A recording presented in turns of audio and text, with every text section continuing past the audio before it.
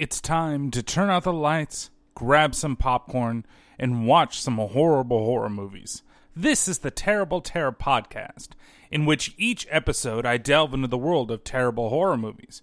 Why do I do it? Well, I can't really explain it, but I love these horrible movies. If you've made a horror movie on your phone, or made your own special effects MacGyver style, please send it my way. Now, what do you get when you realize the film that you plan to review is a lot shorter than you originally realized? Why, you get the Terrible Terror double feature.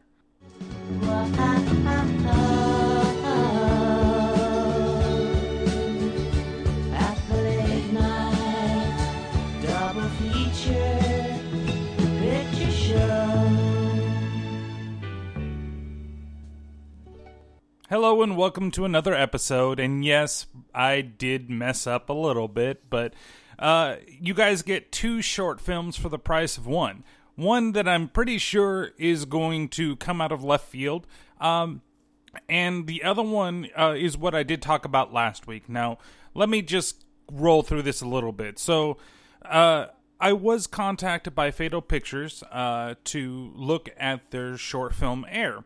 And I did do just that. And I understand the premise of the podcast, but this is kind of weird because it's not...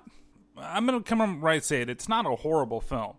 It is a short film, and it's a lot shorter than I thought it was going to be, with a runtime of only 13 minutes. See, originally when I saw the stuff, I thought, oh, well, it's probably going to run about 30 minutes, and I could fill a whole podcast on a 30-minute short film, no problem.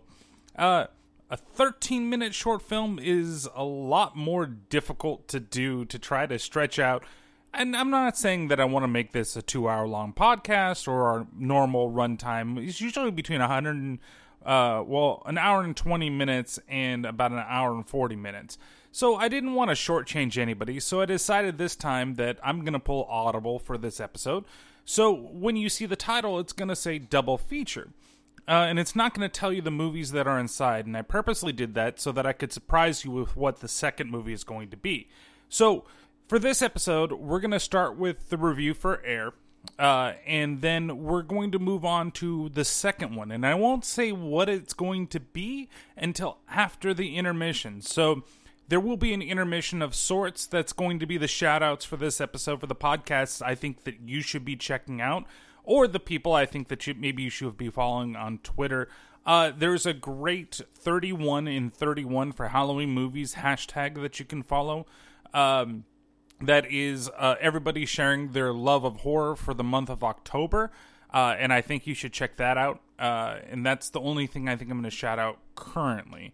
So let me go through kind of the beginnings for Heir, and then we'll go through it and just like a normal review, and then we'll intermission, come back, and you get to hear what the second movie is. So, there isn't really a theme song this time, and that's why I used the double feature from the Rocky Horror Picture Show. Because one, that's probably my favorite song from the Rocky Horror Picture Show. Maybe Time Warp is a better song. But, in general, we're doing two films, and the first one, again, really short. But I am, like I said before, this isn't a bad movie. It's really well done for a 12-minute short. The tension, the acting, it's all good. Maybe the only thing that's kind of cheesy is the makeup on the monster, quote-unquote. But it is a very heavy, heavy film.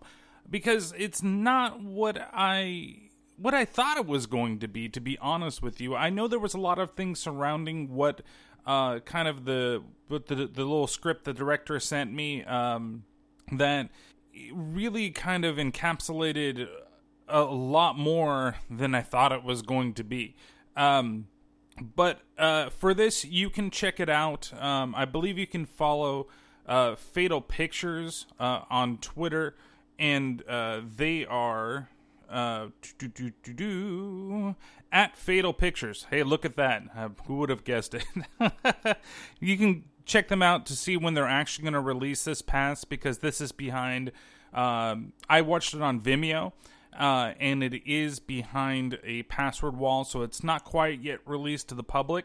You can also follow Zach Green. It's Random Hero, but it's spelled Randim, and then Hero is normal, Hero, all one word. And he was the one that actually originally contacted me, and then I did get contacted again by Fatal Pictures to look at this.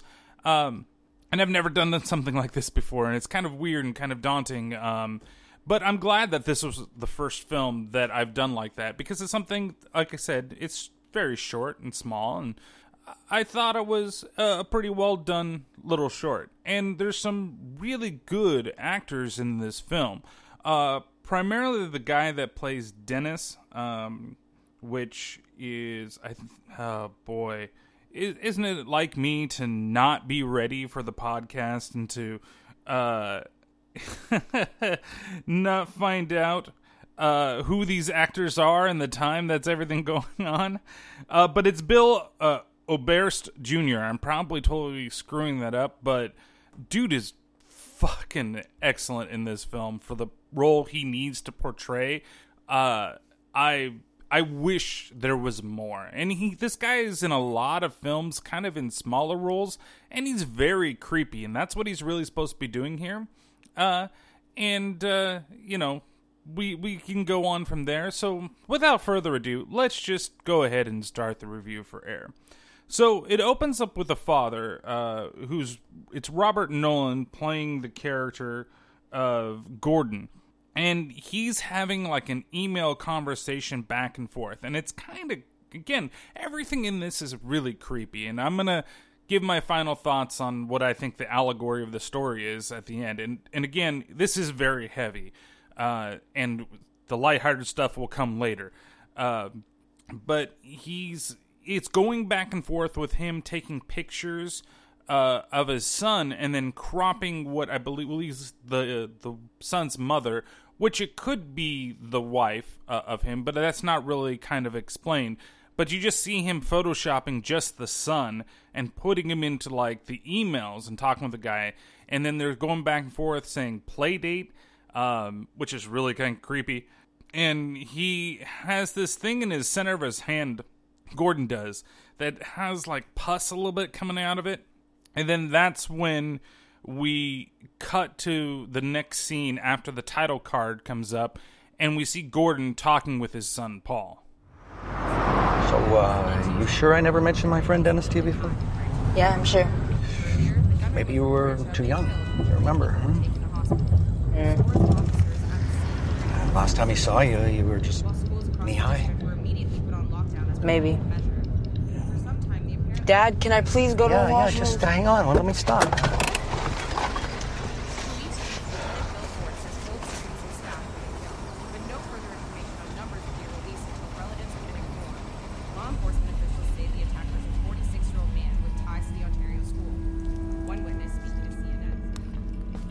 Now, there's a couple things that are kind of going on this scene, and one, I wish the volume was a little bit higher on the radio, because the radio actually is giving some very important information to the viewer of this short.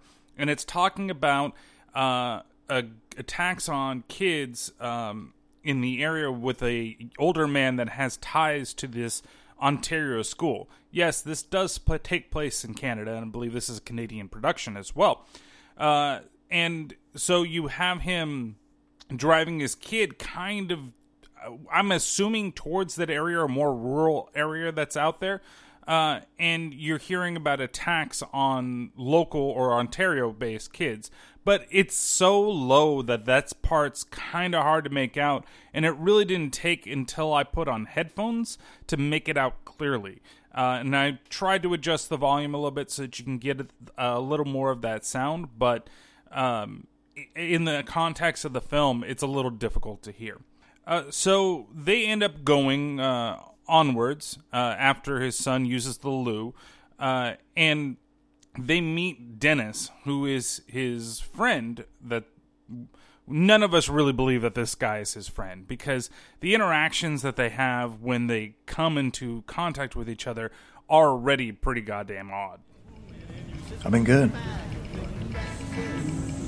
Just glad we finally decided to get together. I mean, we've been talking about it so long, right? So you're Paul. Dad told me all about you. He's been telling stories, sending pictures. Ain't nothing like the real thing. Isn't that right, Dad? Okay, so there's a couple things in the scene that are going on. One, if I was this kid, I would be creeped the fuck out, especially the way that he's talking about it, and to find out that my father's been sending my picture off to people I've never met or don't even remember talking to. Maybe some red flags would go up in the back of my head. Secondly, Paul is playing a 2DS while he's sitting there at the table. And I know for a lot of you are like, what's the fucking relevance of having a 2DS? It's not the fact that it's a 2DS or a DS or whatever the fuck game, system, handheld system that he's playing at the table. It's that he's actually playing it like a handheld system. I know, this is weird, but this really pisses me off in a lot of films when people are playing video games. Even on TV, you don't move your fucking fingers so much. It's like, we gotta pay attention to what he's doing on his hands because he's just gonna be, it's boring just to watch him like play it like a normal game. If you're playing something, you may be just moving the left, analog stick for the most part. Especially like myself playing role-playing games, I don't do a whole lot. Even in a racing game, the only time that you're going to be a button presser is if you can't play a fighting game like Mortal Kombat or Street Fighter. You're just a guy that just fucking pressing buttons so that I maybe can get a move off and he can't attack. Then you're pissing off the guy that really knows every fucking combo in the game, and eventually he quits because he's like, you're not taking this fucking seriously. Like, I am taking it seriously. I just don't know how to play this fucking game. And then he yells at you some more and you're like, fine, maybe I'll just go play something else. But no, this kid just actually plays it like he would be playing a video game, and it actually kind of gives you a sense of that he's oblivious to kind of what's going on and what's going on around him because he's so in-depth into actually playing that game. And here is McCreeperson over here fucking like almost drooling over the kid, and it's just weird. But it's a well-framed scene, and it's a well-designed introduction to Dennis and his character. So they finish up their conversation at the diner, and then they go over to Dennis's house. Now, at Dennis's house, they kind of try to get more chummy, buddy. Like, he tries to find out more about them, and Dennis actually asks about Paul's activities. Now, before he does this, though, he does give Paul something to drink, and he keeps talking to Gordon and asking him whether or not he's hungry. And this is kind of a running theme, and you'll understand a little more later on in the film. But Dennis starts talking to Paul kind of about hobbies and what Gordon's never really done for him. Hey, Paul. What should we do today? You got any ideas? What do you think, Dad? Not fishing. What do you say, Paul? Your dad ever take you? Really? Well, now, I don't know about our father never taught his boy to bait a hook or cast a line. Something special about all that time alone on the water. Allows for a special kind of bonding, It's kind of weird that he talks about fishing and being alone and kind of out there and creating that bonding when you kind of see what happens later in the film. Gordon replies to the thing. He says, no, his son's more about sports, or we're more about sports. So it's more of a team, public type of activity that keeps everybody together. And when he goes and looks over and says, right, Paul is knocked the fuck out. So there must have been something within that drink to make him knock out. Basically, Dennis drugged him, and Gordon starts freaking out a little bit. Just let him nap. Or would you prefer him awake? See, you hadn't thought this through, have you?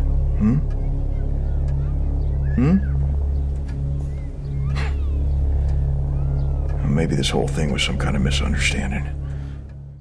So you see in this situation, Gordon's very timid about whatever's going to happen next. But Dennis, he's really going ham on this shit. I mean, he's done this probably so many times. And Gordon, this is like his first time of, which is, you're kind of, there are thoughts going through in your head, and I probably think that you guys think the same things that I thought just listening to this while I was watching the film. And this is where the film takes a little bit of a weird turn. Not in terms of your thoughts, but in terms of it becoming that horror film. I mean, everything so far is very intense, and it's creepy as hell, but then you get to the next scene where we walk in and they're talking outside. Gordon asks, and you kind of heard in the little teaser trailer last week, if what he gave him was going to hurt him at all. And again, with the teaser trailer, it makes this so much different, the way that was cut versus the way the movie actually works out. So he tells him that he's going to be out for an hour, basically. And, you know, if you want him to do that or you just want to go home, that's up to you. So we then cut to the next scene where we have Gordon. He's inside the room and his face is facing the door. And there's the one thing that's kind of weird about it, and maybe it's just the room that they used, is that the door has that blue tape covering the outside of the door, like the painting tape, right? So it looks like somebody freshly painted it, but either forgot to remove that, or there's some weird symbolism in that where you're kind of looking at it and it's kind of foreign to the rest of the room, kind of the way that Gordon is feeling foreign to the whole situation. Of course, I could be looking at this in a totally different way, and like I said, it could have just been, we forgot, and that's the best take that we had, which kind of hope that's not the case, but I'll give that a pass for this film. So he turns around, and then on the bed we see Paul. And originally, I didn't think it was Paul. I thought it was somebody else. Like, this was some sort of, like, child swap, where he's going after Dennis's son, and Dennis is going after his son.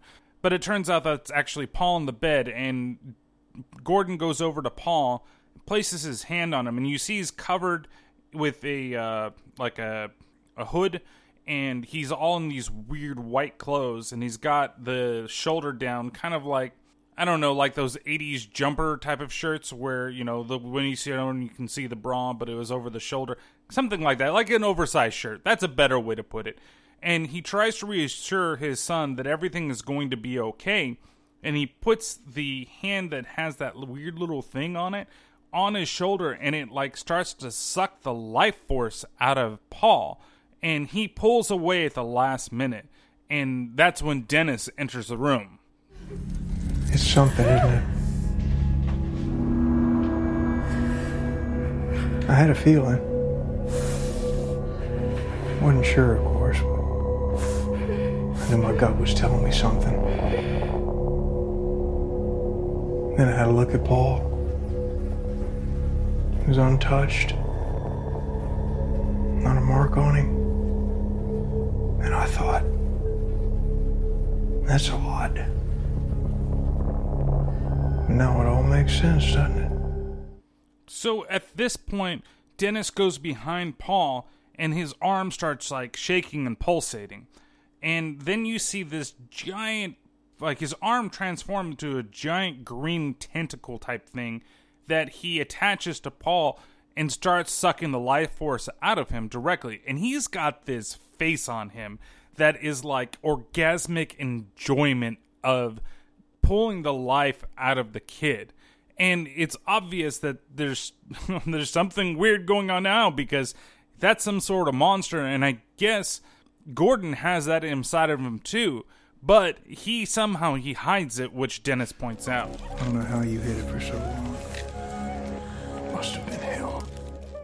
And I don't understand. Maybe he believes that he can't, Gordon doesn't want to face that side of him, and he's trying to figure out what's going on by doing this. Like, this is the first time that he's ever reached out to anybody that has the same afflictions as him to basically feast on his own son.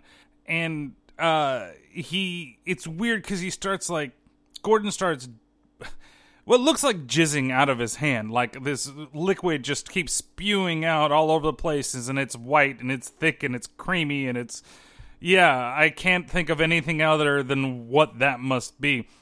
And he starts to control it a little bit, and that's when Dennis knocks his ass out. And Dennis knocks him out, and by putting a plastic bag over his head, trying to kill him. And then Gordon, in the next scene, he wakes up, and he's got the plastic bag on his head, and his hands have been tied, and his legs are all roped together. And he's in another room, and you see some hands over in the corner, and it looks like somebody else that the life's been sucked out of. I'll explain a little more in post the thing when I saw what the credits were for that character. And, it was actually on IMDb. So you have that. He sees a box cutter over in the corner. He goes over there, opens up all the bandages and everything. Not bandages, but tape and all the other shit. And then goes on a rampage to save his son. He kills the fully transformed Dennis, which is this weird green monster thing. And honestly, that's probably one of the least impressive things about the whole film in general, was the monster makeup. Like, I thought the tentacle thing was really cool. The arm pulsing thing looked great. The whole transformation of the arm into the tentacle.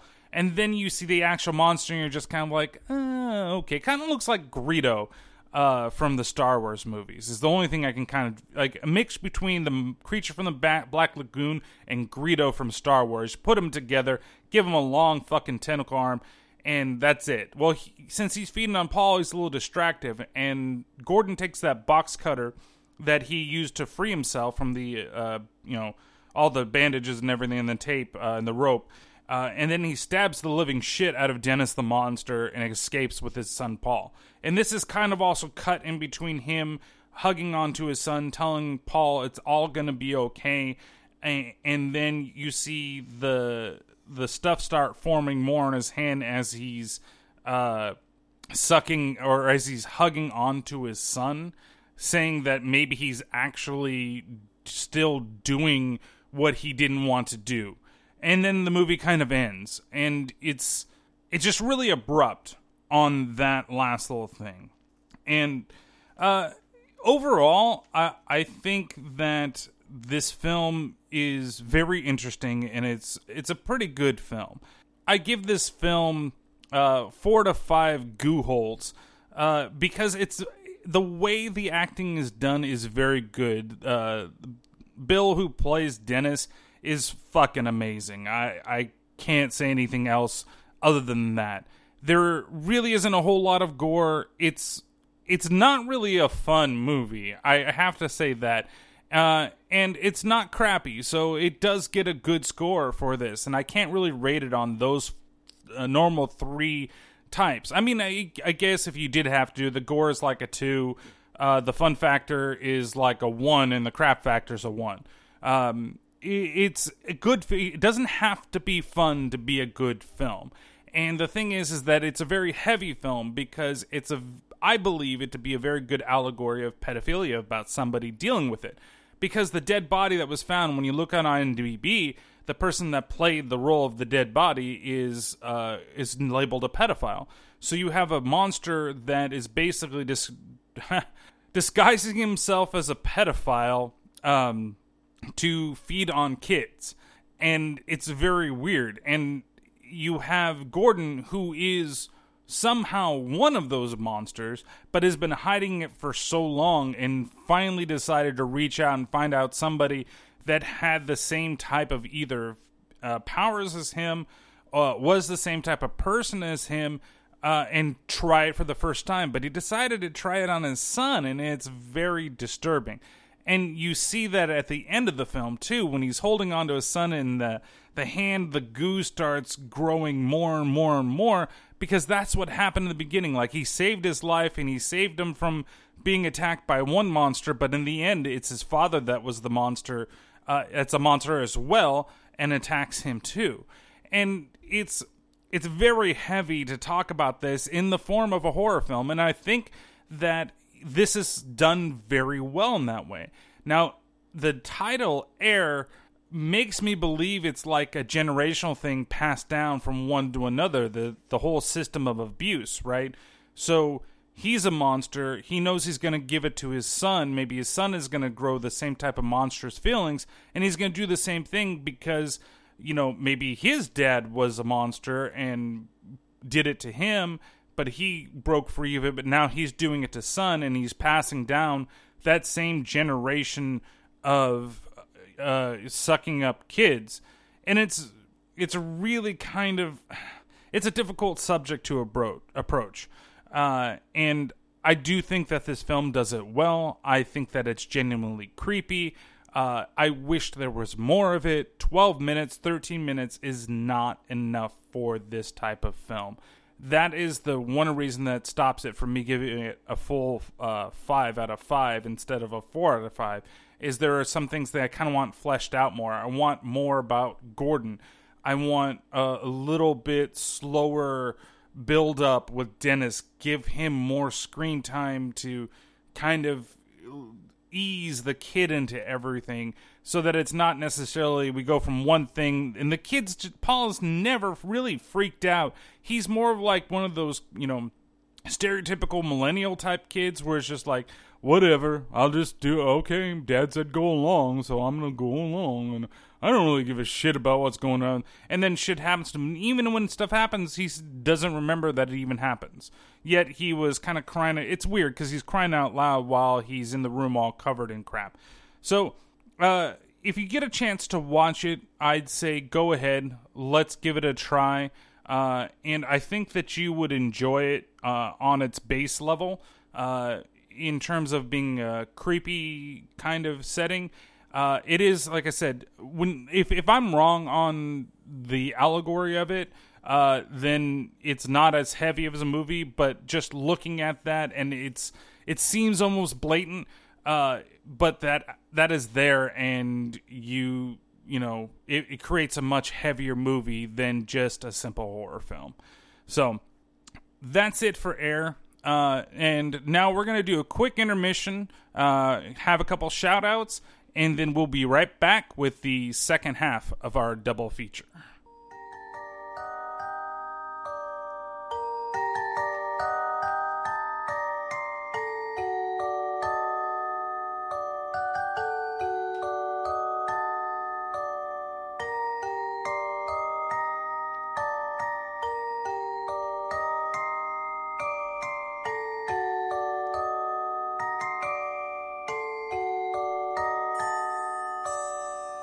Why, hello there, kiddies, and thank you for listening to the Terrible Terror Podcast.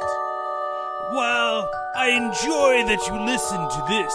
If you love horror-based podcasts, why not check out these fine entities? The Gore Horseman Podcast, or Beyond the Veil Cast. There's also the Heavy Metal Horror Class, yes, Heavy Metal and Horror, as well as Final Girls Horror Cast. You can find them on all your favorite devices. Now, I shall leave my bad impression of a scary guy to get you back into the second half of our double feature.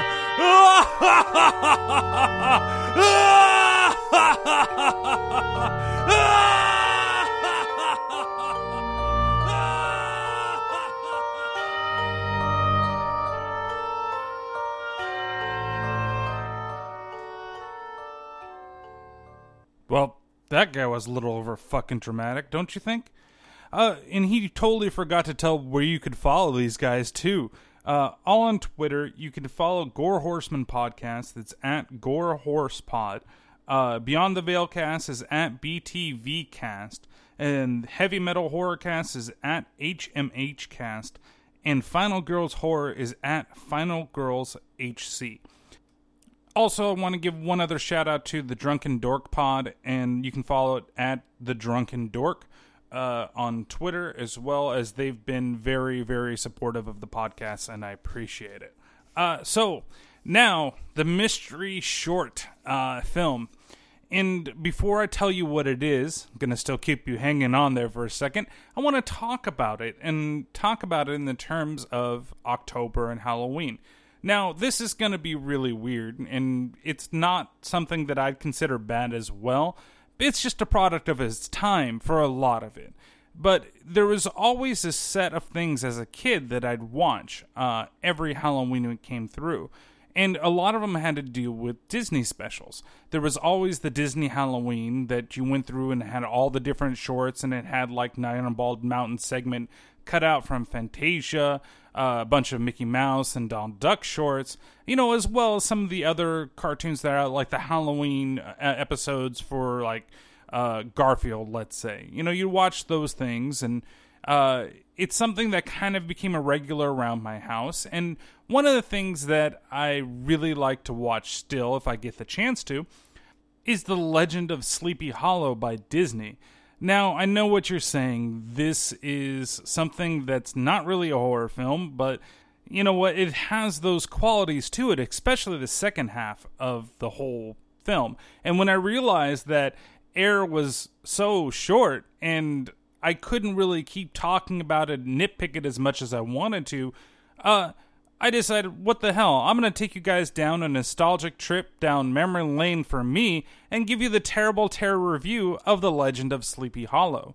Now, yes, is it cheesy? It's very cheesy, but it's 1949. You have to imagine that in the time that this was made, this was pretty far out there, even for Disney, for some of the stuff that they did. And it was weird because it's always kind of been paired with that Wind in the Willows short, Mr. Toad's Wild Ride. And there's nothing really kind of scary about that, except for that he does have a part where I guess he goes to hell. Or at least he imagines that he goes to hell where he sees the judge. And it's weird that it gets kind of paired that way. But I think just as a standalone short, this is a very good film. Though you do get a lot of Bing Crosby. Because he narrates the whole thing. He's the voice of every single male character.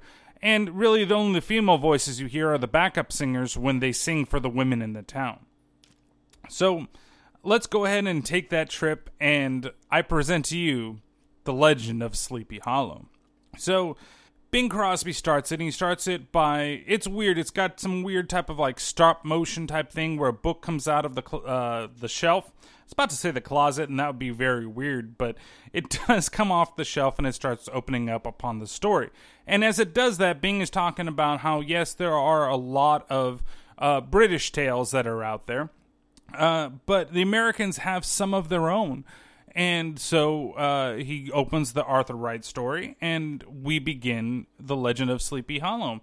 And he starts talking about the town, and then we walk upon Ichabod Crane, and he starts giving a very kind of laughable description about him. The worthy pedagogue was described as a most unusual man. To see him striding along, one might well mistake him for some scarecrow eloped from a cornfield. He was tall, but exceedingly lank. His head was small and flat on top with a long snipe nose, so that it looked like a weathercock perched upon his spindle neck. Altogether, he was such an apparition as is seldom to be seen in broad daylight. Okay, that's pretty fucked up right there, Bing. You're basically calling him a nerd or a shut-in, and then you're talking about how fucking ugly this guy is. You know, I understand that he's a very tall, kind of lanky guy. His face is always buried in a book, but in Disney, you know, you're doing something bad to him too. You give him this huge fucking nose. Like, his face is basically just nose, big-ass ears, and hair with a pink bow on it. But that bow seems to be a running theme throughout the whole short. All the guys that have long hair all have that, and I don't know if that's something to signify that they're more noble than everybody else. Fuck if I don't know. So we go away from Ichabod and we go into town, and they talk about how everybody hangs out at the local pub, and then we get introduction into Ichabod's rival, Brom. And though Brom was much given to madcap pranks and practical jokes, still there was no malice in his mischief. Indeed, with his waggish humor and prodigious strength, Brom Bones was quite the hero of all the country round. Okay, so this guy's like Gaston before Gaston's Gaston, if you get my drift. he's all big and burly, and he's scaring the shit out of everybody, and they say, oh, well, you know, he all did in light. But the one thing is kind of fucked up that he does, and it's weird, too, is that he goes in there, he goes into the bar, he fucking steals a giant barrel of fucking beer, or whatever the fuck it is. It could be whiskey, I don't fucking know. And he pours everybody outside a free drink. And then the 3 dogs and the fucking horse all look at him like, where's my drink, motherfucker? So he takes more fucking mugs, and he busts open the damn barrel. Oh, well, he doesn't take more mugs. He just busts open the barrel, and he allows the animals to drink directly from the alcohol that's in the goddamn barrel. Like, are you fucking kidding me? Who gives animals fucking beer? Like, does that make you cool, Brom? Like, are you now sudden cool dude because you gave the animals beer? Like, they love you so much more. Oh my god. Oh, I love you. Dogs fucking love you. Give them fucking cat shit. Okay? Give him a fucking loaf of cat shit. The dog be like, oh, fuck, I'm your best fucking friend in the world. Or you can give him beer and get him fucking drunk. This is how Dumbo fucking happened, okay? You saw that, the heffalumps and the fucking woozles.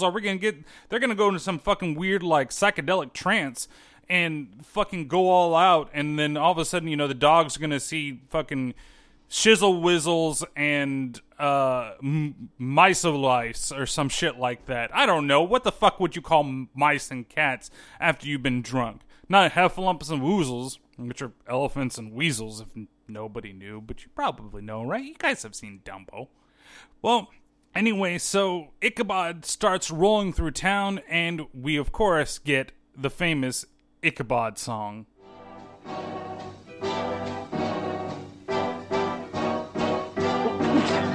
Odds bodkins, gadzooks. Look at that old spook of spooks.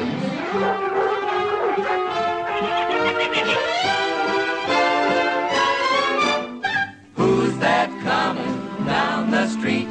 Are they shovels or are they feet? Lean and lanky, Skin and bone, with clothes a scarecrow would hate to own. Yet he has a certain air, Debonair and devil may care. It's the new schoolmaster, what's his name? Ichabod, Ichabod Crane. Ichabod, what a name. Kind of odd, But nice just the same. Funny pen, funny frame. Ichabod, Ichabod Crane. Ichabod may be quaint, may be odd, and maybe he ain't. Anyway, there's no complaint from Ichabod, Ichabod Crane. And though the arrival of the pedagogue gave rise to mixed emotions, the townspeople all agreed they'd never seen anyone like Ichabod, Ichabod Crane. So they automatically kind of don't like this guy as he walks in, and he's the new teacher in town. If somebody's going to come in and be the teacher, wouldn't you kind of greet him with open arms? But no, these are all judgmental pricks that live in this fucking town and automatically think, man, that guy's weird because he won't walk under ladders. He won't let black cats pass him. He's very nice to women that are holding pies above their head, but then he's a fucking dick because he steals the pie. Like, why? I guess maybe that one you could probably kind of hate him on, right? He's a fucking thief. And he managed to eat the whole fucking pie in one fucking bite. I don't know people that could do that with half the shit that they eat. Like, that's fucking ridiculous. He just opens his mouth and it's fucking gone. I mean, I don't understand why he can do that. Very loose jaws, I guess? Or he's sucking a lot of dick. But you didn't hear that from me. So he goes into the school and you see how rowdy everything is. And he's busy looking through each of their lunches for some weird reason, and being explains how good of a man Ichabod actually is. Truth to say, Ichabod was a conscientious man. He never bore in mind the golden maxim, spare the rod and spoil the child. Still, he was careful to administer justice with discrimination. For it behooved him to keep on good terms with his pupils, especially if their mothers happened to be good cooks. So it's okay for him to steal food because that still means that he's a good man. And he's looking through all the kids' lunches, and whoever has the best lunch, he's going to do the least amount of pain to. Because he sees these two kind of like messing off, and they're drawing a picture of him as though he was an ostrich or something. I don't know. It kind of looks like an ostrich. I'll go with that. And he goes and raises up his cane to beat the ever-loving shit out of the kid, but he looks at the lunch and he knows that it's overflowing with food, and hey, that's a fat fucking kid, so he must have a fat fucking mom, which he does. And that's okay to let his shit slide because he's going to make sure that he gets the food from that mom. But at the same time, I really wonder if that is an analogy for something else.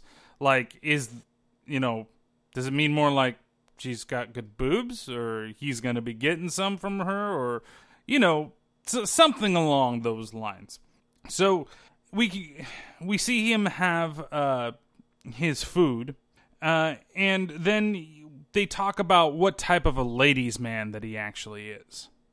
Who's the town's ladies' man? Gets around like nobody can. Has to be none other than Ichabod Crane. So while they're doing this and they talk about it, he's sitting in his bed and he's checking off a list. And this is the image that I posted up on Twitter and Facebook that you can see. And it has a list of stuff that he's got planned. The first thing is the young ladies sewing circle. Then he's got the roast turkey excellent on Tuesday. I guess somebody makes an excellent roast turkey that he's got to be there and he's got to fucking eat. Either that or he's eating that pussy. One of the two. Then on Wednesday, he's got the Women's Tatting and Chatting Club. I don't think it's tattoos, okay? I think it's like tattletales, or it's like the women's like rumors club or something like that. But tatting and chatting just seems really weird. Though, of course, if it was a tattoo shop, type of thing, then he's going after alternative women too, which is pretty cool. And they all can sit in the chair while he gets that flaming skull tattoo or that mom rose that he's always really wanted. Maybe he's going to get the name of the schoolhouse, or one of the girls is going to be stupid enough and get Ichabod written on her back like a tramp stamp or some shit like that. And then, of course, on Thursday, he's got the Ladies Auxiliary, and the last one, he's got some type of Sleepy Hollow Society thing that he's doing. He also manages, again, to reach into his back pocket, pull out a roast turkey leg, and eat the whole thing in one fucking swallow. Which, again, how does this guy fucking do that? I mean, seriously, lots of dick. I mean, he could do anything he wanted. Big, big dick. And it could be, maybe he just eats really fast and got a very high metabolism. BBC.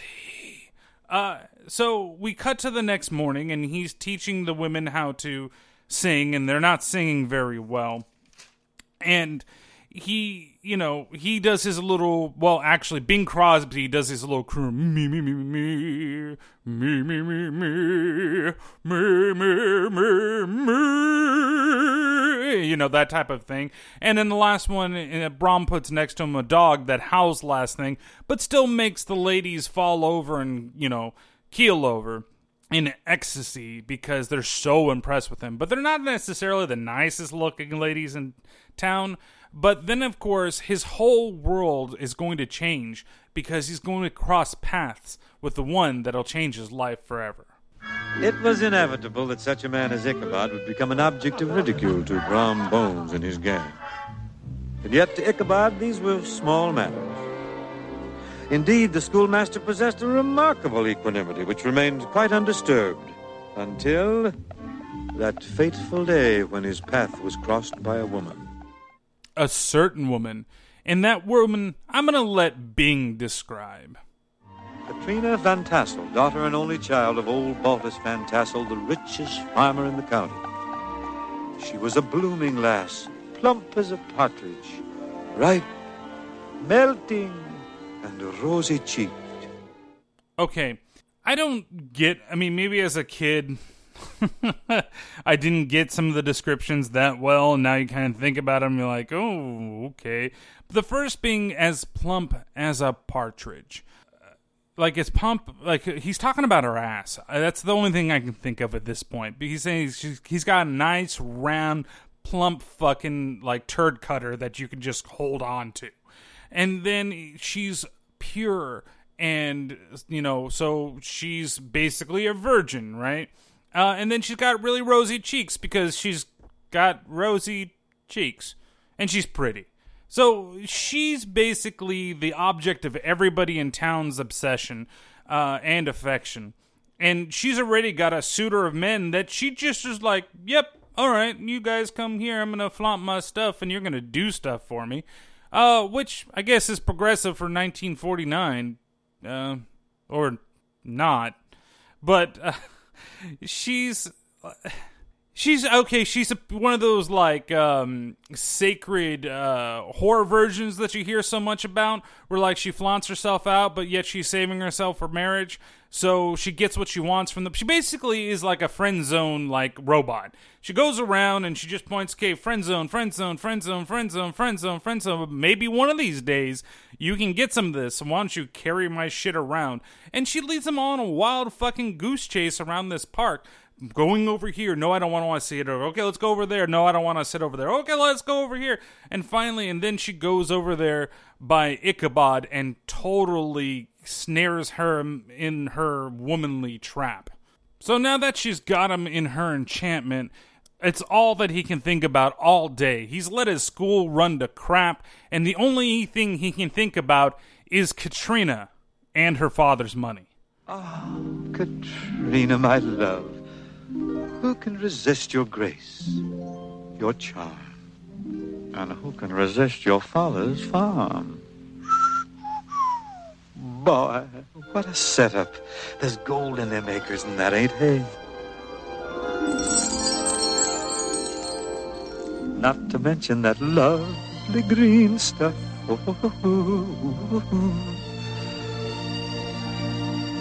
Oh, Katrina, my sweet, my treasure. Treasure.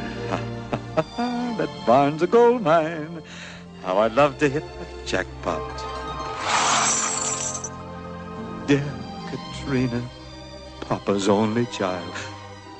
Papa. Well, the old goat can't take it with him, and when he cuts out, that's where I cut in.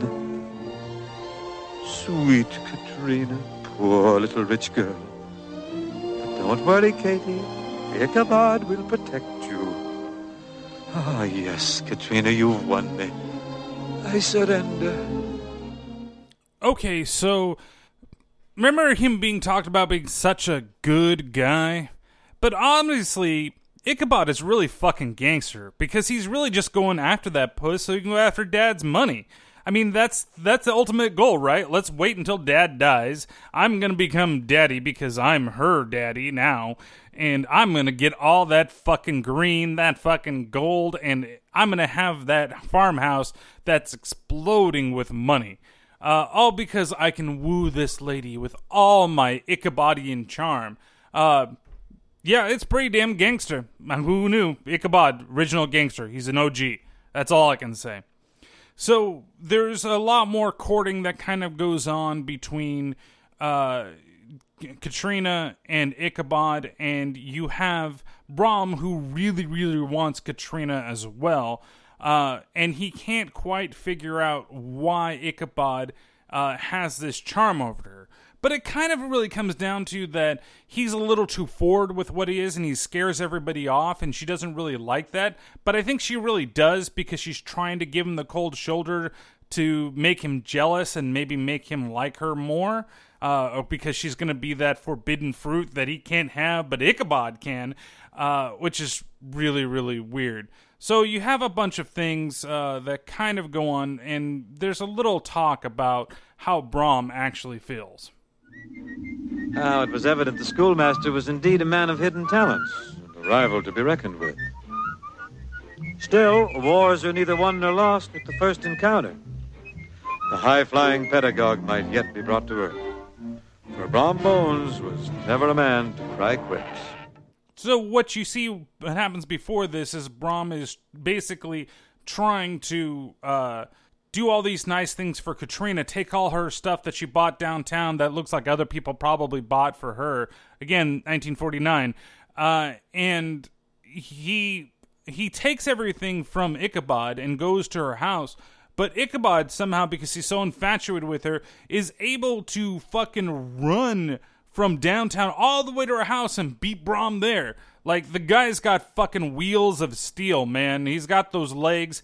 Those are Usain Bolt style legs, or robotic shit, where they spin like Sonic the Hedgehog and spin really fucking fast, and he actually can get there way before anybody else is there. And this is also powered by the fact that she sent or gave him her handkerchief, and he got that, and that was a new type of testosterone for him. So he basically schools Brom unintentionally for the most part at her house by getting him to carry everything to the door and then makes him drop everything. Then when he tries to punch Ichabod, he really punches through a tree, which is pretty fucking insane if you ask me, that he's got that much strength. And if I was Katrina, I'd definitely be with that over fucking weak-ass Ichabod. But supposedly, when he gets an invite to the Halloween dance, she tries to entice Ichabod more by saying, I'm really looking forward to seeing you, something like that. And it's more or less to cause more drama, because fucking Katrina is a bitch, to be honest with you. She's only here to basically make those two fight it out for her love, and then she's going to pick the one that fucking wins. And we all know who that's going to be. But according to Bing, this Halloween dance is going to be tremendous because, of course, Ichabod believes that. To Ichabod, here was a perfect field for his endeavors. Now, indeed, would he put his best foot forward. For beyond all his other talents, the schoolmaster prided himself upon his dancing. And you know what? His dancing fucking sucks, okay?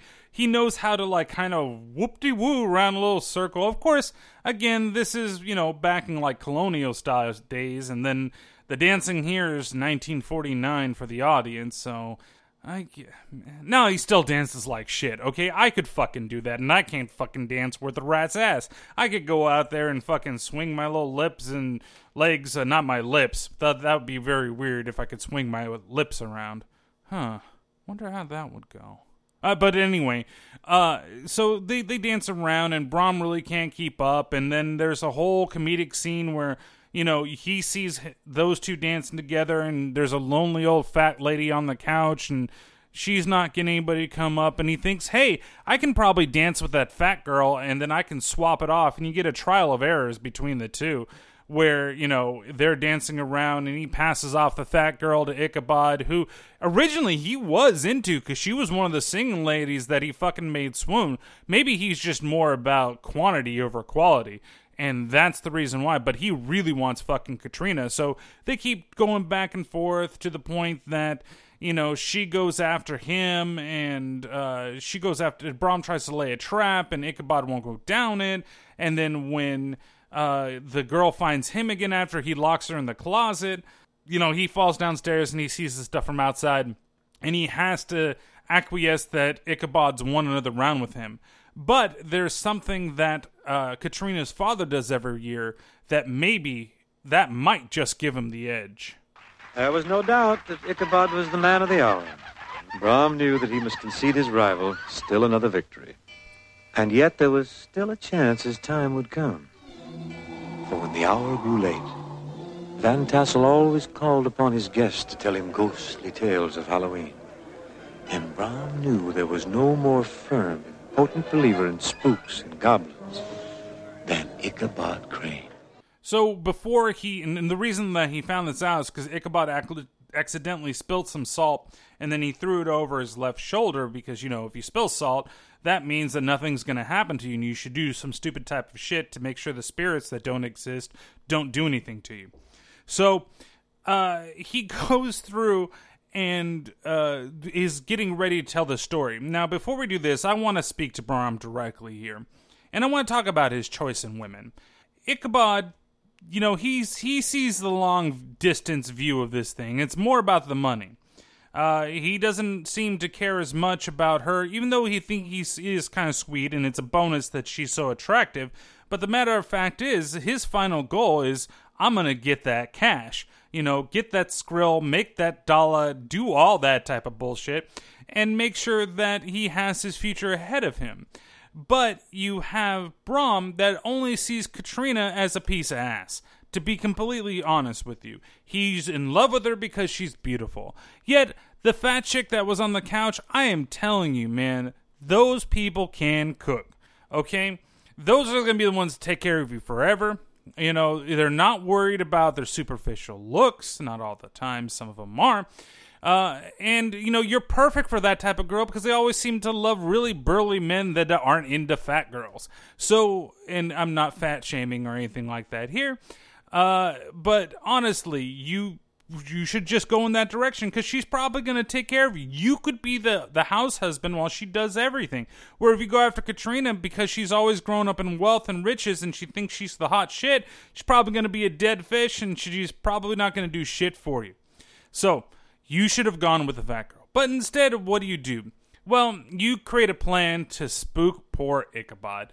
And it kind of sucks because I understand that you want that lady and you got to get her and you got to do something. And I feel so bad for poor Ichabod, but you also have the best fucking song from the whole damn movie, and you could talk about the Headless Horseman. So, without further ado, let's go. Just gather round and I'll elucidate on what goes on outside when it gets late. Long about midnight, the ghosts and banshees, they get together for their nightly jamboree. There's things with horns and saucer eyes, some with fangs about this size. Some are fat and some are thin. And some don't even wear their skin. Oh, I'm telling you, brother, it's a frightful sight to see what goes on Halloween night.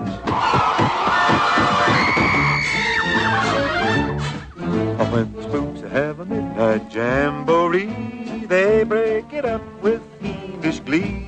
Ghosts are bad, but the one that's cursed is the Headless Horseman. He's the worst. That's right, he's mine on Halloween night. But when he goes a-jogging across the land, holding his noggin in his hand, demons take one look and groan and hit the road for parts unknown. Beware, take care, he rides alone. And there's no spook like Spooked Spur. They don't like him and he's really burned. He swears to the longest day he's dead, He'll show them that he can get ahead.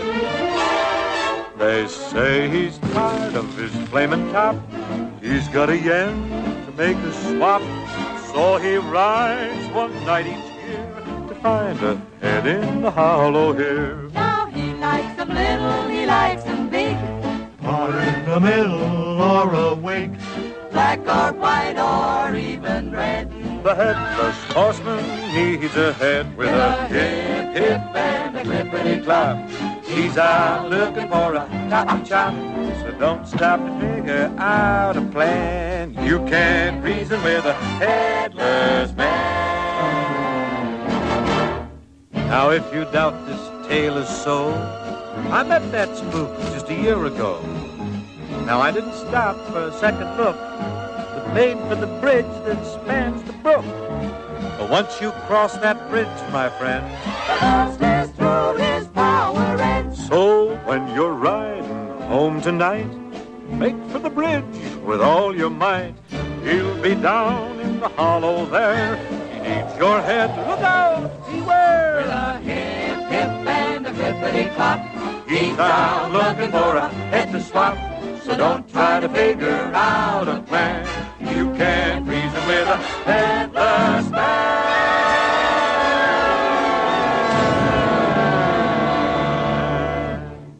I still love that fucking song. I don't care what anybody says. It's the animation with everything, with Rom running around the room and how the images go against the wall and the pumpkin smashing, and even with Ichabod pouring all the pepper, which doesn't look like pepper. It kind of looks maybe like paprika or something. It's got to be something really hot because it all pours on top of his little egg and he eats it, and he blows fire out of his mouth. And who puts hot pepper in a fucking shaker? I guess maybe this is for devil's, not devil's food, but a deviled egg.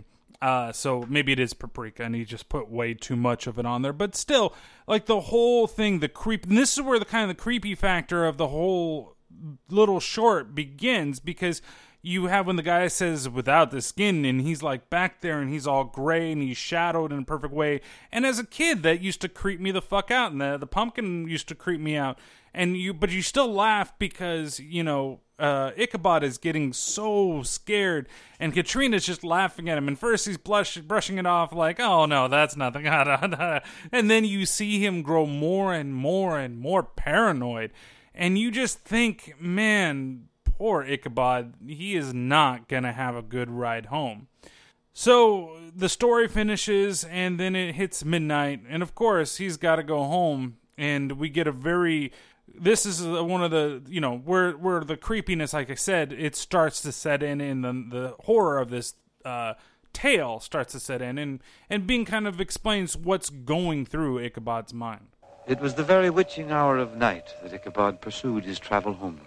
The sky grew darker and darker as one by one the stars winked out their lights, and driving clouds obscured the moon from sight.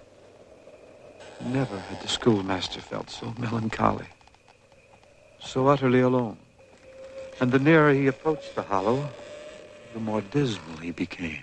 And you even can tell the shift in tone that Bing has had from the beginning of this whole short. It was very kind of lighthearted and funny and everything, and then all of a sudden everything is super serious when it gets to this part of the film. And this is really only the last, maybe 10 minutes or less for everything that goes on that really encapsulates the feeling that you get with Ichabod.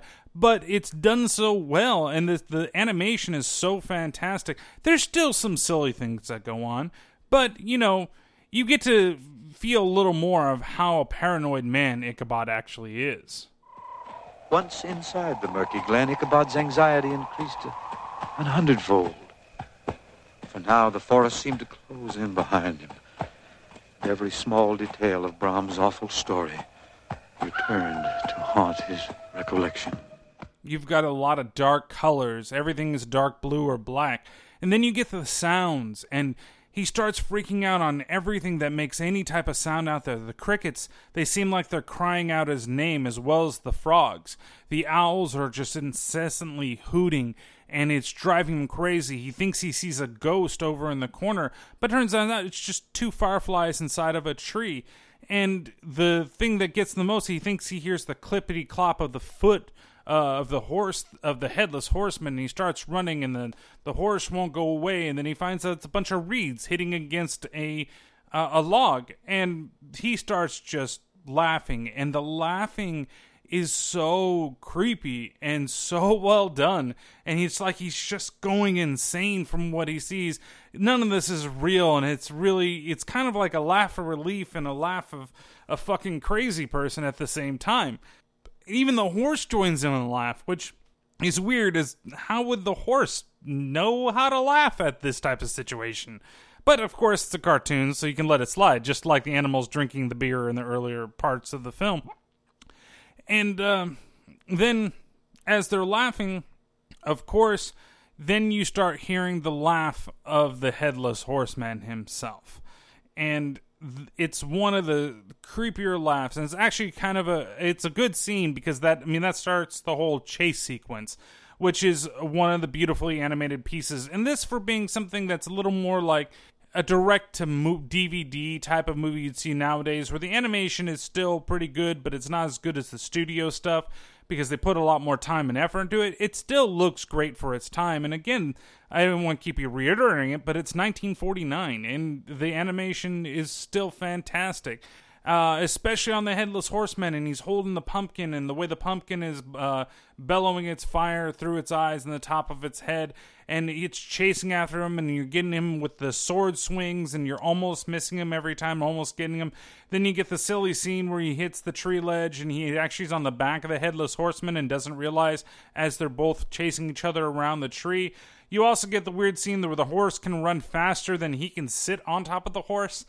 which is silly. So you still have these like moments of dread because, oh my God, is he going to get him? Is he actually going to kill poor Ichabod? And then you get those silly moments at the same time that you can laugh and can enjoy as a kid. So it's a really cool mixture of the two together that makes a good adult film plus a good kids film. I mean, you kind of get the best of both worlds in this little thing. So, of course, Ichabod is able to get away from the Headless Horseman, and he makes it to the bridge that Brom talks about. And as he goes through the bridge, he stops on the other side, he looks, and the Headless Horseman throws the pumpkin right at him. And then we're left to wonder what the fate of Ichabod is. Next morning, Ichabod's hat was found. And close beside it, a shattered pumpkin. But there was no trace of the schoolmaster.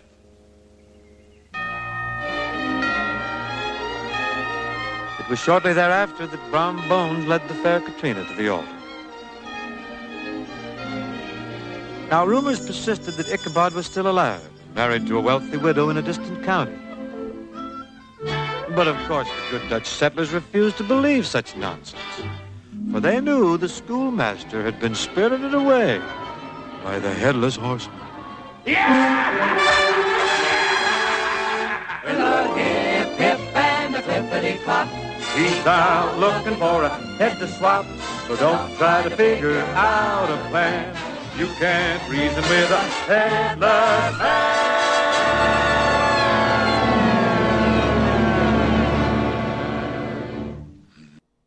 And that's the end of our film. Like I said, this is more nostalgic for me than anything else, and kind of like Heir, I can't really judge it on the main three things, right? So there is no gore, so it's a 0 out of 5. The fun factor for me is still a 5 out of 5. I hadn't seen this, to be honest with you, in a couple of years, and it's still so much fun that I was smiling the entire time and singing with the songs. I still remember everything, and I hope that if you've seen this and you enjoy it, that you have the love for it that I do, and realize how much of a treasure this little short is. The crap factor, it's a 0 out of 5 as well, and honestly, it's a 5 out of 5, poor Ichabods, or 5 out of 5 poor Ichabods for me.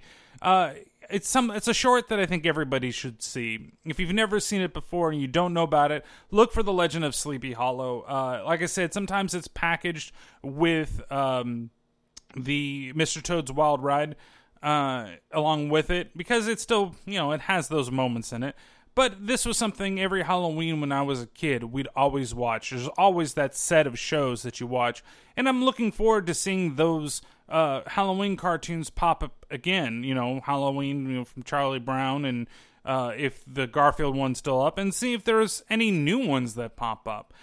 There's a great one from, I don't know if you call it totally Halloween episode, but there's a themed one within Batman, the animated series, that I think everybody should see as well. And the other one that is my favorite that I might have done if I had thought about it right away, but I think this is a better choice. But the Pinky and the Brain Halloween special is fucking fantastic, and I think everybody should see that as well.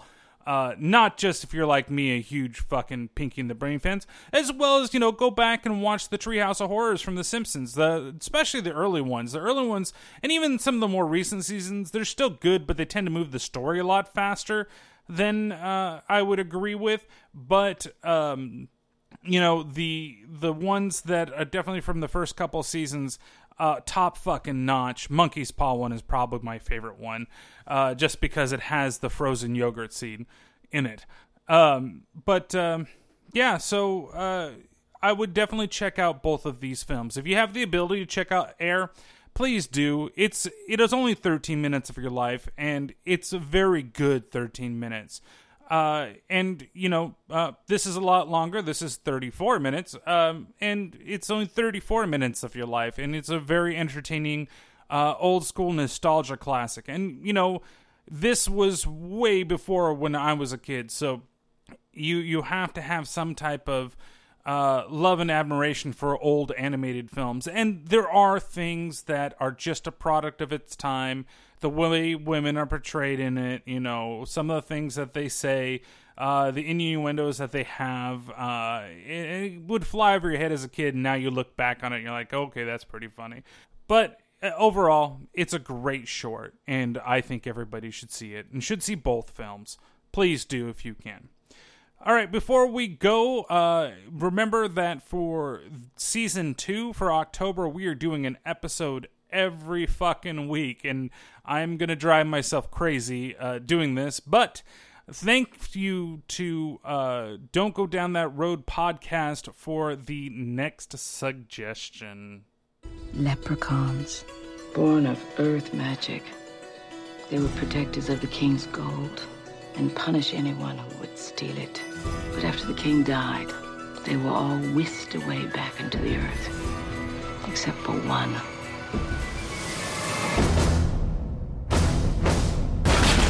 You want here? Yeah. I haven't smoked a good pipe in a long time. I see peril coming.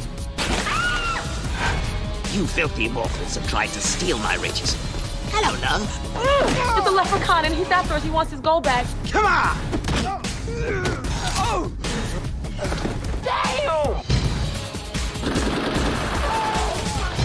Who the fuck just took my shit?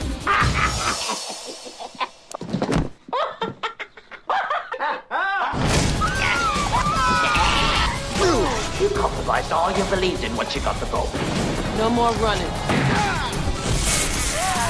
I like her. You're going back to hell tonight. How tall are you, sweetie? About 3'6". 3'6". I make up for it in other areas. Oh, this is wonderful working, baby. Woo, working!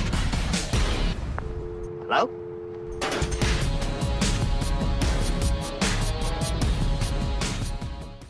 First he went to the hood, then he went to space, and now he's gone back to the hood. That's right, it's Leprechaun Back to the Hood, or also known as Leprechaun 6. Good old Warwick Davis back as our favorite little leprechaun, and just like the Chucky series, it went from being a serious horror film to a horror film with lots of laughs. And actually, Leprechaun in the Hood is probably one of my guilty pleasures. It's a really dumb movie, but Ice-T is great in it. And this one I have not seen yet because I was kind of avoiding it, to be honest with you. And since they became my 300th follower at that point, they got to suggest this movie. So the next episode, we're going to watch Leprechaun Back to the Hood, which you can find on YouTube, iTunes. It was on Netflix Instant for a while, but I'm pretty sure you can also find it on Amazon. And a lot of those places, they have it for rent relatively cheap, like $2. And you can watch it right along with me and enjoy the film for next time. So as always, you can follow the podcast on Twitter at @T_T_podcast. If you have any type of reviews that you'd like me, or movies you'd like me to review, I should say, you can always send me suggestions at terribleterrorpodcast@gmail.com, or hit me up with a direct message on Twitter. You can also check out the Facebook page. It's facebook.com/terribleterrorpodcast, and I try to post some things every once in a while that are a little different that maybe I don't want to post on Twitter. I'll post some stuff there. And I might try to do some new things with it, but we'll see what happens when I say that. Almost every episode, but we'll see. But Twitter is definitely the best way to get a hold of me, besides email. Yeah, I would definitely think that you guys should check out every other podcast that was mentioned on this episode. They've got some really good stuff, and a lot of them are doing that 31 and 31 horror movies for Halloween, so check it out and see what their suggestions are. And if you want me to hear me talk about other stuff that isn't horror, you can always check out the other podcasts that I do with a friend of mine called It Be Like That Podcast, IBLT Podcast on Twitter. Give us a listen, tell us what you think. And as always, you can find this podcast on all your favorite devices. And please rate and review us on iTunes or Stitcher or Spreaker or Google Play, wherever you're able to, because I do appreciate the feedback, and it does have help me find a larger audience when I get more reviews, and I'd like to bring this to a lot more people. And I thank everybody that has listened to this podcast and all the new listeners that keep popping up every time I put out a new one of these. So I hope you enjoy this episode. I know it's a little bit off the wall. I know it was a little bit different.